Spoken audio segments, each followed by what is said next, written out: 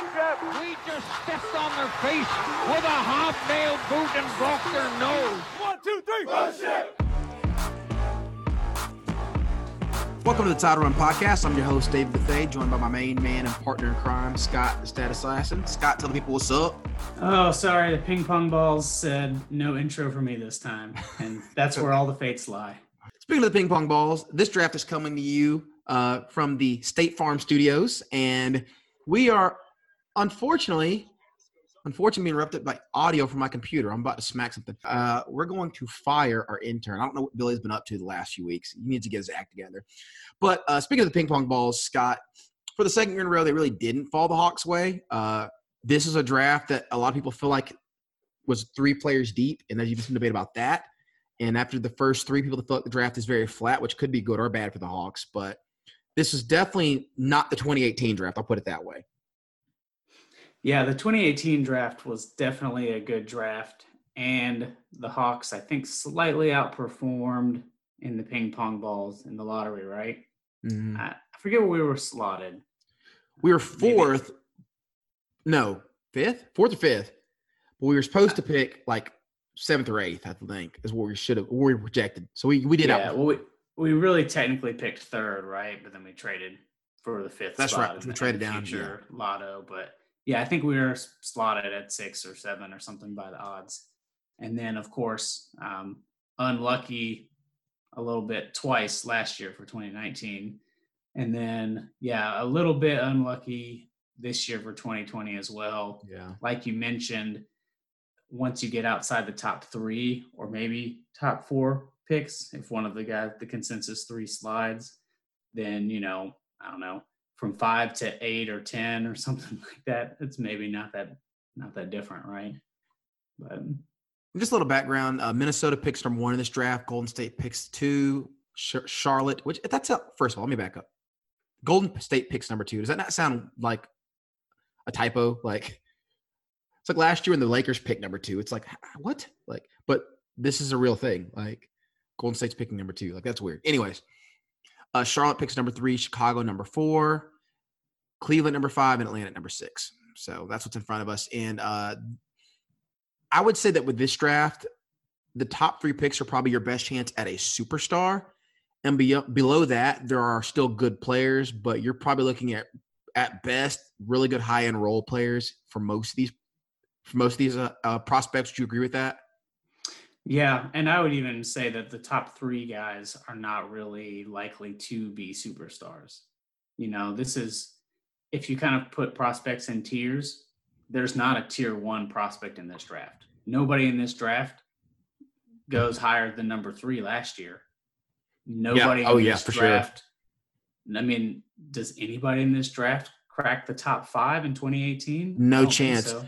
Luka, Jaren Jackson, Trey, probably even Bagley all go and Ayton all go one. All of them probably go 1 in this draft. I mean, right. The only way somebody from this draft cracks the top 5 is if Sacramento just really likes somebody and picked them over Bagley. Because Bagley's not to say he's a bad prospect or a bad young player, but he's a little bit of an outlier among that group, I think. But anyway, big picture, not a great draft, right? And the biggest thing is you're always going to have draft picks and prospects that have warts. But when it comes to drafting, I always say this, and I think you more or less agree with me. You need to have some discernible skill that translates directly to being good at basketball. Okay, so listen to me, Orlando Magic. Having long arms is not a basketball skill. Okay, I can say that about the 2005 to 2010 Atlanta Hawks drafts also, where being 6'8" was considered a basketball skill. No, it's not. Being able to dribble, pass, and shoot, those are actual basketball skills. And so for me, if I'm taking a prospect anywhere in the top of this draft, you need to at least have a discernible NBA skill. Even if it's not a sexy skill, being able to play good defense is a discernible NBA skill. Being able to shoot, pass, or dribble, discernible NBA skills. For me, you got to have at least one of those. Yeah, I think the way to look at it is you would really like to get somebody that is elite in one of those areas, or barring that, you need to get someone that is basically passable in all of those areas. Like Denny Abdia, who we'll get to. Yeah, exactly. And if somebody is well-rounded like that, they're going to be an NBA player. Right. And if somebody is an outstanding player defensively, they're going to be an NBA player. If a guy is an outstanding shooter, they're going to be an NBA player. In today's game, there was, decades past that might not be the case, right? But yeah, so you want to have some foundation. You want to have some way where you basically know this guy is going to play in the NBA for multiple years on purpose, not just because they're a crap team, right? And do X well. Yes. And then from there, obviously you'll have things you can develop and, who you're picking. You might be picking a guy with more athleticism because you think that has some upside, or a guy who you think has a good path to improve as a shooter, right? Not everybody improves as a shooter. A lot of people love to say, oh yeah, well, just teach this guy to bomb threes and he's going to be amazing. And it's not always that easy, or else everybody in the NBA would have already learned that, right? Justice Winslow. Oh, he'll learn to shoot. Never did. Michael Kidd-Gilchrist never did. Right. And so you have a lot of, you have markers there that people look at, like free throw percentage. So you have guys that are good free throw shooters that can't shoot threes yet, but usually if they're good from the free throw line, they have at least some foundation of solid mechanics. Yeah, that's always a good indicator. And so that's something, for the Hawks this year, playing with Trae Young, right? If somebody projects to be a good shooter, somebody you think you can help them, learn to be an efficient shooter, well, that's probably enough, because they're probably not going to have to create a lot of their own shots, right? Trae will do that for them. And so you look at who they've taken the last few years, going back 2018, Trae, elite passer. Like, I would not have said he was an elite shooter in college, but he was an elite scorer. So elite scorer, elite passer. Kevin Huerter, elite shooter. Even back to John Collins. John Collins was an elite scorer as a power forward in college. He was like one of the most efficient pick and roll players in college basketball. I think he actually was the most efficient. Amari Spellman was the best shooting big in that draft, who we took, who I would really not mind still having, I'll be honest with you. Well, everybody's trying to get rid of him now. The man has an extra 100 pounds on him. So. Yeah. And, but I mean, Damian Jones was a disaster. But anyways, we digress. So first time anybody texted me seeing Amari Spellman around town in the Metro Atlanta area was at a Golden Corral.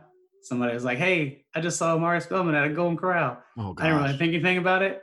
But then a year later, it made a whole lot of sense. All right. And then even going back to last year, DeAndre Hunter was considered an elite defender, kind of underperformed there, but he came in with that skill and a competent shooter. He was one of those guys that was a good shooter and was a good shooter last year, but not a great shooter. And then Cam Reddish came in with elite defensive upside, ended up being a really good defender for a rookie.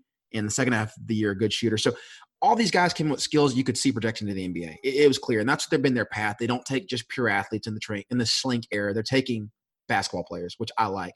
And when you look at the draft, the consensus 3 best prospects, in some order by most people are, in some order, LaMelo Ball, James Wiseman, and Anthony Edwards. LaMelo Ball would not be an option for the Hawks, seeing as he is a ball-dominant point guard, even though he's a very good player, he's a very good ball handler and passer.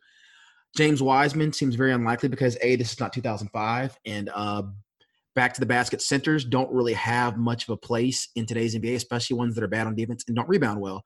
And so the prospect you'd be looking at there would probably be Anthony Edwards, a shooting guard that struggles to shoot sometimes, makes bad decisions with the ball, and is not always engaged on defense. So there's that. And, I watched almost every game he played this year for a underperforming Georgia team that was poorly coached and was very frustrated. So any thoughts on that before I I want to say a little bit more about Anthony Edwards, but I wanted to bring you in first, Scott. Anything you want to add to that? No, I mean, I think that all checks out. The one thing, it doesn't really matter because the Hawks aren't picking the top 3, so We're not going to have a chance to where LaMelo is the best guy on the board, right? But LaMelo is 6'6", 6'7". Yeah. And so it's not crazy to imagine some 2-point guard lineup as a starting rotation of him and Trae, especially because Trae is going to be a good shooter, and you imagine that you could see a role where he's playing off ball at a decent bit of time and they take turns with the creation load. So it doesn't seem insane, but it's also not the kind of fit that you would trade up for, right?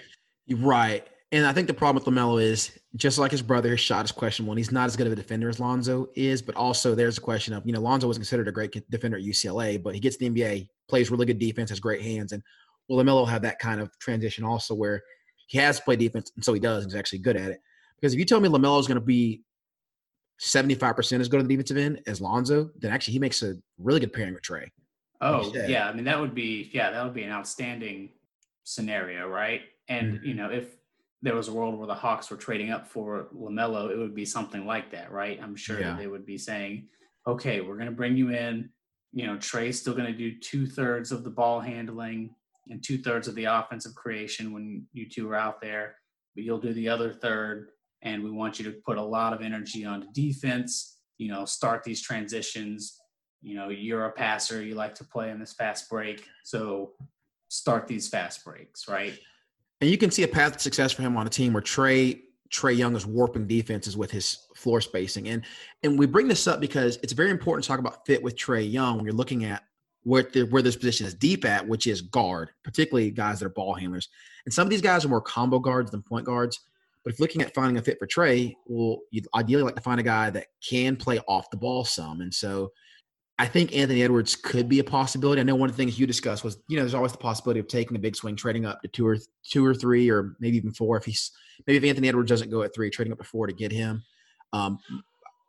You said that you put in your notes here that Trae Young and Clutch Sports are apparently really fans of that idea. Yeah, that's, that's rumor or rumor-ish, right? Yeah. It's probably one of those rumors that has a little bit of legs to it. Yeah. Especially from the Clutch side of things. I'm sure they would love to have Anthony Edwards be in Atlanta. He would probably like that location-wise. It would be actually a good scenario for him. Yeah. I agree with that. Right? Offensively, he's not going to have a ton of pressure. He would be able to work on refining his offensive game. He would be taking a lot of open shots instead of jacking up contested threes for no good reason.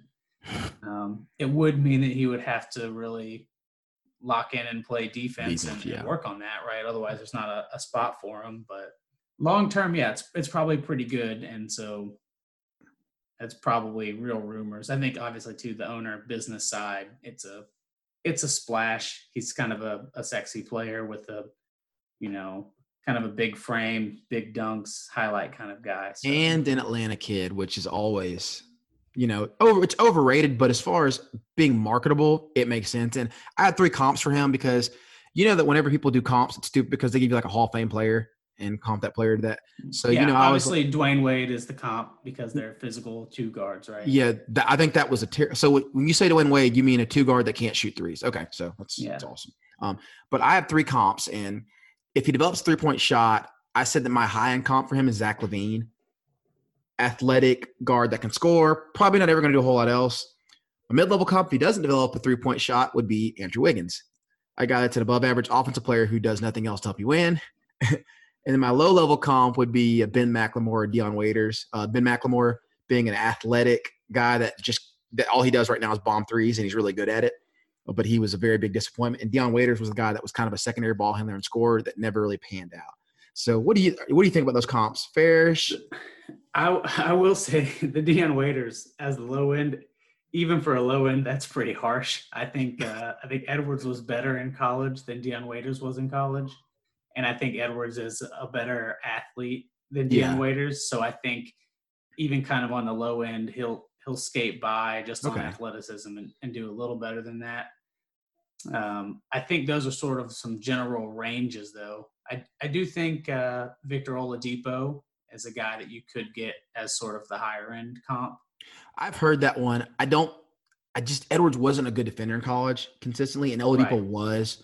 But if he becomes a good defender, that's a fair comp too. And he does have some playmaking and ball handling skill, just like Oladipo does. I mean, right. And that's why it's the high end, because it's saying it's what would happen if he gets the defensive effort and intensity figured out. Because if he does, then, offensively, they're kind of secondary playmakers with big physical builds that want to attack the rim and can shoot a little bit, but that's not really their strength. So, but you'll also notice that none of these comps are Dwayne Wade, right? So that's, you should not expect him to be Dwayne Wade. Yeah. And this is, I'm going to bring this up. This is something we talked about offline. A lot of people overvalue draft picks. A lot of people also probably undervalue them. But when you get into the draft, you are not expecting a Hall of Famer just because you're picking in the lottery, right? And a lot of people that follow a lot of sports might think of it in the similar terms to like the NFL draft or something like this, where it's like, oh, he's a first round pick. Yeah, a first round pick doesn't mean the same in every sport, right? And so if you're picking number 1 overall, that's the only pick historically where sort of a median average draft outcome would get you a Hall of Fame level player. And even then, in an average year, that doesn't mean that Hall of Fame player is LeBron James, right? It means it's like John Wall level, right? Yeah. Where a big time player, an awesome prospect, helps you win and get to the playoffs, but not really even a number 1 championship kind of guy. We have the difference between Blake Griffin and Tim Duncan. Like, Blake Griffin might end up in the Hall of Fame, but he ain't nowhere close to Tim Duncan. Right. And that's for the number 1 pick, right? Yeah. So you get down to 2, 3, 5, 6, 10. At The Athletic, when everything was shut down, they started compiling ranking lists of all 70 or 72 or whatever guys that picked number 1 had gone number 2, number 3, number 4. So you get to number 4 and you're looking at like the median outcomes for number 4, and it's Cody Zeller, right? You look at number 3, Benoit Benjamin and Gene Shue, and most people will probably say, what? Right? You're looking at the number 2 spot. The guy 1 notch above the median outcome for number 2, Marvin Williams, right? So yay, we exceeded expectations of that pick. Yay. Yeah, unfortunately, the best number 4 pick of all time is possibly Chris Paul. Yeah. So, you still got to live with that. But that's the level of player you normally get with an average draft. So if we're nice and say this draft is average, and say that the Hawks do an awesome job of scouting and somebody slips, then you can expect a Marvin Williams level player at number 6. Yeah. That's if we're super generous, right? Yeah. And folks have to realize, like, you have number 1 picks like Tim Duncan and, people like that, but you also have number 1 picks like Michael Olowokandi and Anthony Bennett. Like, those are number 1 picks. So when you're talking about the mean, there are times the number 1 pick is going to be that guy, even Greg Oden. I mean, and you have number 2 picks like Kevin Durant, but that's not every draft. There's not a Kevin Durant every draft. Kevin Durant is a generational player. Like getting Michael Jordan number 3, he's one of the 2 best players ever. So you have to understand that getting a superstar anywhere other than number 1 is very, very tenuous. So before we totally bury the lead, looking at our number 6 pick and looking at it with the expectation of you're hopefully drafting a competent NBA player that you will have under control for many, many years. Because I believe the rookie scale contract for those guys is 5 with the chance for a 3-year extension. Isn't that right? So you can control them up to 8, I believe it is. I don't have it in front of me. Yeah, it might be 4 and okay. Then 3 or 4 and then 4. But yeah, in the end, you get at least like 7 or 8 years. So right, yeah, I should have. So what that's important is if you hit, you have basically a decade worth of controllable, partially low salary, competent basketball play, and you'll pay the second half of their rookie scale or the second half of their rookie contract. I can't talk. All right, so a few people I got. First of all, some of the options here: Killian Hayes, combo guard out of is he French? Is that right? Played in Germany, but he's French, I believe. Yeah, that's correct. Tyrese Halliburton, another combo guard out of Iowa State. Deni Avdija, I hope I'm saying that right, who is a combo forward, played in Israel. Isaac Okoro, the athletic wing, went to my high school, McEachern Indian, holla holla, and played at Auburn. He was a wing. And Obi Toppin, a forward from Dayton. And then Onyeka Okongwu, I hope I said that right, who's the center out of USC. So those are probably the most likely targets. Another one that I'll throw in there is Devin Vassell, who I'm actually a big fan of, the wing out of Florida State. So You tell me who you like at number 6 for the Hawks, assuming that the top 3 are gone, all of these other ones are available. Who you got? So I think big picture, what you're looking at with this pick is you are not drafting a center, Right. and you are not drafting someone to be your primary ball handler. Right. Now, Agreed. we mentioned it before. You can have somebody like LaMelo, if they're bigger, that could sort of split or partially split ball handling duties. And that's something you would get with someone like Killian Hayes, right? He's sort of physically built kind of like James Harden. He is not James Harden as a player. We are not trying to say that. No. But he's a thicker guard. He's Right. more crafty than he's explosive. And he's like a 6'4", 6'5" kind of guy, and he's thick and filled out already. So you could imagine a 2-point guard lineup where he's a bigger guy that can play defense. So to me, not an issue with having quote 2-point guards, right? So I think he's a good player. He would fit there pretty well. Tyrese Halliburton, I really think is just a 2 guard and not really a point guard. Okay. I I disagree, but that's fine. Well, so I say that. What I really mean is he's not much of a point guard in the half court. Okay. When it's like transition basketball, he's very good at pushing things and making good reads, and he's a smart passer. But when you get into the half court, if he was a starting point guard, he would be the worst pick and roll point guard in the NBA. He can't create his own shot. That's the issue. Is that what you're talking about? He's not a great penetrator, doesn't create his own shot. He is a very good passer though. He has very good vision. Yes. Right. And you see that when you get like transition or, advantage opportunities, right? When the floor is kind of opened up and he'll see the right passes, he'll make good passes. But if you're imagining some like half court scenario, he's not going to get to the rim and like create a lot of stuff for other people that way. That's not his primary thing. And he's not going to win in pick and roll. So if you were drafting him just as a point guard, I would have serious questions. Okay, that's fair. That's a fair assessment. Yeah. The Hawks, though, would not need to do that, right? He would do the same thing. He would have minimal point guard duties. He would just need to be able to do it occasionally, contribute to a team that wants to run and play a fast pace, right? By having another guy that can push it and pass on the court at all times. He's tall enough and long enough to play the 2. He's more of an off-ball team defender kind of guy. Yes, he's not great on the ball. He's not super quick.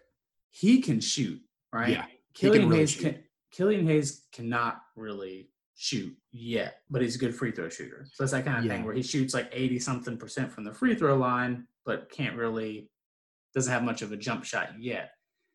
In this case, I think Halliburton's a better player.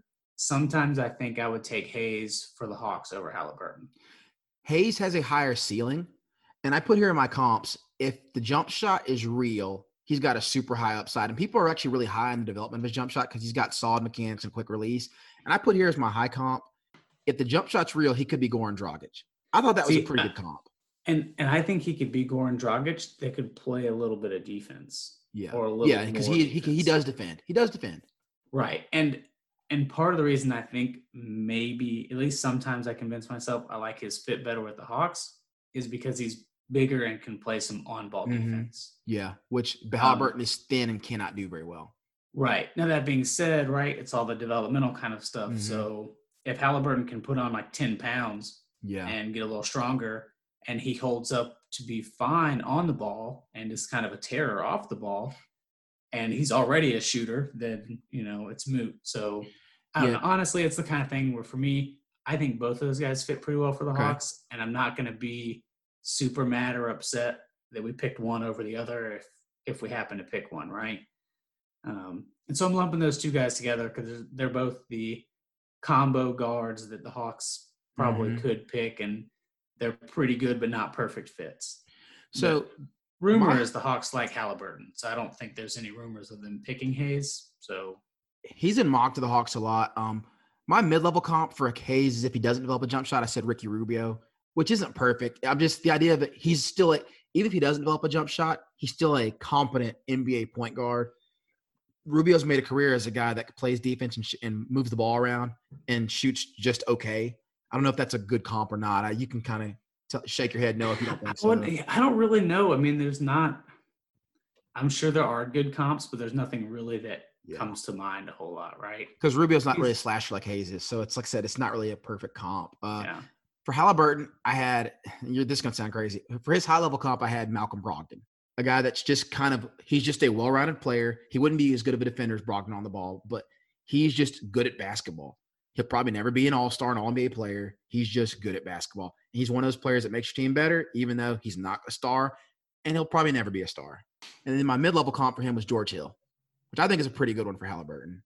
Yeah, and I think you'd be pretty happy with the George Hill level player and, a Ricky Rubio level player for either of these. Yeah. If you're getting that level of player out of 6, then that's probably above what's expected for this draft, to be honest. And again, people are going to hear that and be like, wait, you're telling me that George Hill or Ricky Rubio is what you're hoping for? Yes. Because you're not – okay, so I'm sorry, but Chris Paul is not in this draft, y'all. Like, that's not a real thing. There's not another Trae Young in this draft. If they were, they wouldn't be available at 6. At 6, right? Yeah. So unless the Hawks are picking in all 5 spots above them, then they pass on it again. So those are the 2 kind of combo guards, right? And then there's 2 other guys that I kind of always link in my head, which is Deni Avdija and Isaac Okoro. And those are sort of your like physical, we can play defense wings. Of those 2, I like Okoro over Avdija because I just think that Okoro is a much better athlete. And so if you're going to be taking a wing to be your sort of defensive type of wing, give me the really good athletic guy. They're both pretty big, and he's really big and physical. He's the kind of guy, you have on your ceiling for him listed as Andre Iguodala, where it's the kind of guy that can contribute on offense for like a really good team and then just go be that high energy, really physical wing defender. Yeah. Which would be great. And I think his ceiling is higher than Deni's. And it is. Yeah. To me, Deni, and I favor Deni Avdija. And just for the record, Okoro is about 6'7". If you haven't seen him, he looks like He-Man. And he has bounce for days. He is that prototypical, like, springy, pogo stick legs wing that can play defense, take a shot off the glass, and then go down and dunk. So, like, he's a crazy good athlete. Deni Avdija is probably as far away from that as you can possibly picture. He looks kind of like an accountant. He is but he's one of those guys that you talked about, Scott, where he's kind of a jack of all trades, master of none. He's not bad at anything, but he's not great at anything. He's a way better defender you think he's going to be. Good, but he's a positional defender. He's pesky. He's going to move his feet. He's not going to go on pump fakes. He's going to keep him. He's going to stay down. He's going to rotate. Every now and then he'll block a shot. He can every now and then switch over to a big and play down in the post. His shot is okay, but not great. He's a good but not great passer. He's not really a secondary ball handler. He's just a good all-around basketball player. And I think he's probably a safer pick, but he has way less upside than Okoro. I actually agree with that. Yeah, and honestly, for both of these guys, the shooting will be the thing that they might struggle with. If either of these guys never turns into a starter, then it's going to be because they could just never shoot at all. Which right now, neither of them really can. So this is a realistic possibility. And the big thing with Avdija, his three-point percentages are like 33%, which isn't terrible, but his free throw percentage is like 58%, which is not a good indicator developing a strong shot. Right. Hey, a lot of times when it's that low, when your free throw percentage is that low, then the expected normal outcome is you will just never be a good shooter, period. Now, that's not on many attempts, but that's still a terrible percentage. Well, and that's the thing, though, is when his free throws, it's easy to get enough free throws for it to be meaningful attempts, right? It's not like three-point percentage where somebody isn't really a three-point shooter, so, they only shot 27 threes over the whole season. Yeah. And then you're like, okay, well, one good game or one bad game could, like, really screw that. Okoro is not a good shooter. Shot 29% from three at Auburn. He also shot 67% from the free throw line. That's not good. No. That's like 15 percentage points higher than Denny, right? Yeah. Or something stupid. So yeah, in that case, I think Okoro has a little bit better upside defensively because of the athleticism. Yeah. And I think he has a little bit better chance of turning into an okay shooter. So to me, I would take him. I wouldn't think too much about that. Like I said, with Hayes versus Halliburton, kind of either one is fine. I don't know enough to really, have a strong opinion because I think they're pretty close. But And with Avdia, if the shot does come around, my comp for him was Chandler Parsons. Just a guy that's just a solid basketball player. And I know that's like a butt of jokes for Hawks fans, but you have to picture like Houston Chandler Parsons when he was healthy like 10 years ago coming out of Florida, where he's just a good basketball player. He's a big wing that can play multiple positions and knock down some shots. And that's it. But again, you're talking about ceiling. You're talking about a really good role player. Moving along, one more wing we have to discuss. I love Devin Vassell. Yes. I think he is like that prototypical 3-and-D wing prospect. He's like got super active hands. He forces a lot of steals. He's like 6'8", 6'9". I don't think he's quite as good on defense as Okoro, but he is a way better shooter than Okoro and Avdia without question. He was a knockdown shooter, 40% at Florida State. I think he's a really intriguing prospect. You probably can't take him at 6. Honestly, if you told me that you had a crystal ball and said that Halliburton went at 5 or 4 or something, and the Hawks took Devin Vassell at 6, I wouldn't be that shocked. A lot of people have Vassell more around the 10 spot, yeah. But that's the thing, right? We already said the difference between 4 and 10 is basically nothing. Not that much.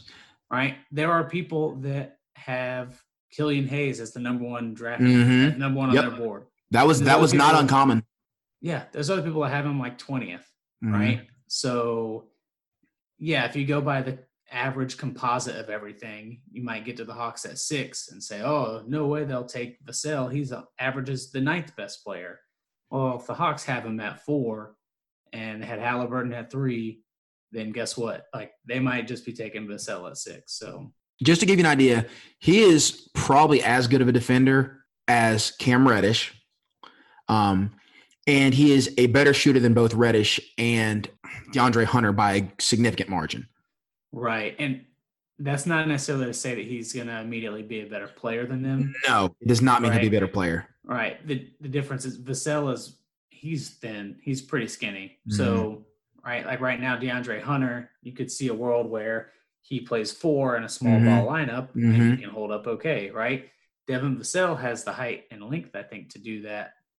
He would get smashed. They would just decide to like start posting him, even in 2020 when nobody wants to post anything, right? That's what would happen to Avdia too. That would happen to Avdia too.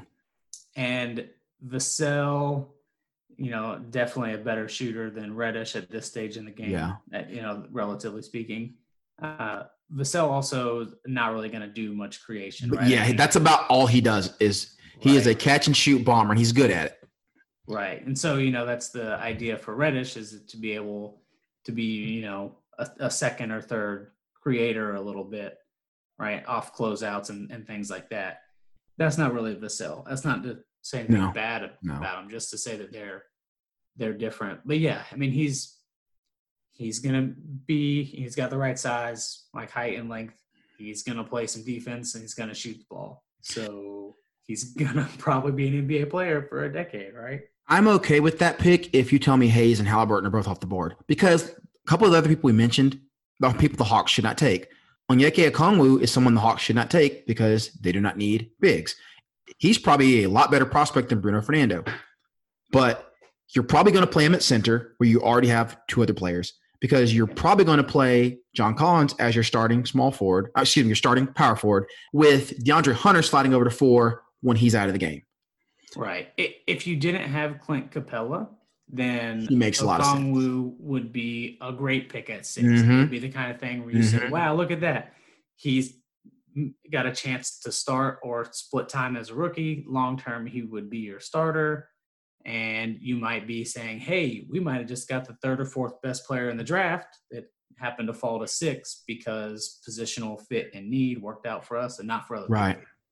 Now, they do in fact have Clint Capella, so barring some sort of trade there, Okongwu might fall to 7, 8, 9, 10, and still end up being the third, fourth, fifth best player in the draft, possibly for somebody else. And this goes back to the whole idea of don't draft for need, take best player available. That's true when there's a clear difference between players. In a draft that is flat, where the difference between 4 and 10 isn't that different, it's okay to draft according to fit. Because if you think this player is an 81 and the other player is an 80, and the 81 is like a 2% fit for your team, and the 80 is like an 80% fit for your team, you should take the better fit. And speaking of best player available, we have not mentioned who I think is one of the best players in this draft, at least offensively, and that's Obi Toppin, who is another player that the Hawks absolutely should not draft because he is basically John Collins. Yeah, they're basically the same age, right? They actually are the same age. They are 22. Yeah, so which is just crazy. And he is an all offense, no defense kind of prospect. He's really good at offense, though. Yeah, and John Collins was all offense, no defense, and now he has worked his way into all offense and, just some defense. Subtle undertones of defense, right? If this was like Coffee Snob, he would be like the fourth flavor listed on there would be like some defense. But man, he's fun to watch. Yeah, he just Toppin and Collins are very redundant. So it's hard to see a world where that happens. So the only way you should take Obi Toppin is if you are planning to trade John Collins. I mean, because that's how redundant they are. I mean, they're the same player. So, okay, so in summary here, Hawks' priority should be combo guard. If not available, go with the best wing. We disagree. We have some variations on that who that is, but do you agree? Guard first, then go to the wing. Yeah, maybe. I mean, I might even be a little bit agnostic about whether it should be a combo guard or a wing guy. Because I look at the combo guards that the Hawks are picking, and we're really only playing them at 2, maybe some at 1, but really at 2. So, yeah, I think whichever guy you think is the best there. But if it's going to be Halliburton or Killian Hayes or Okoro or Vassell, I think they're all pretty good players that would fit well with the Hawks. And here's the other difficulty with this. Some of this is hard to project. We don't know who the Hawks are going to have on their roster. The Hawks, I think, currently have 8 players in their roster. So they will be signing a lot of players. And so if you're going to bring back Jeff Teague to run your second unit, then it maybe is more attractive to take a wing. If you're going to go super cheap at backup point guard, then maybe you do want a guy that can run your second unit like a Killian Hayes. So I think some of that has to play in how you construct your team. So they're going to take one of these players we hope that's going to help their team, and then that'll probably kind of inform their free agency. So if you go take Devin Vassell, you may not be as likely to go sign 3 wings that can bomb threes. You're probably going to prioritize backup point guard and et cetera. And as much as we say that the draft will inform the free agency choices, it's really also kind of true that NBA teams are known for speaking to free agents long before they are technically allowed to do so, allegedly. So it may also be very possible that despite free agency being a couple days after the draft, some preliminary free agency discussions and verbal agreements may also be driving some of your draft decisions, right? If you've already talked to a bunch of guys on the wing that are free agents and, already have some understandings in place, well, then, yeah, maybe you're going combo guard over wing for that reason. So that brings us to a perfect stopping point for this. So check back for part 2 of this podcast in a few days where we talk about the Hawks free agency options, what they are and what we think they should do. The Hawks have a ton of cap space. We'll break down their cap space and some of the moves they can make. So for this podcast, this is David Bethay and Scott the Stat Assassin. Go Hawks. Don't pass on Chris Paul. Oh, that would kill me. That's it for today, folks. Thank y'all for listening.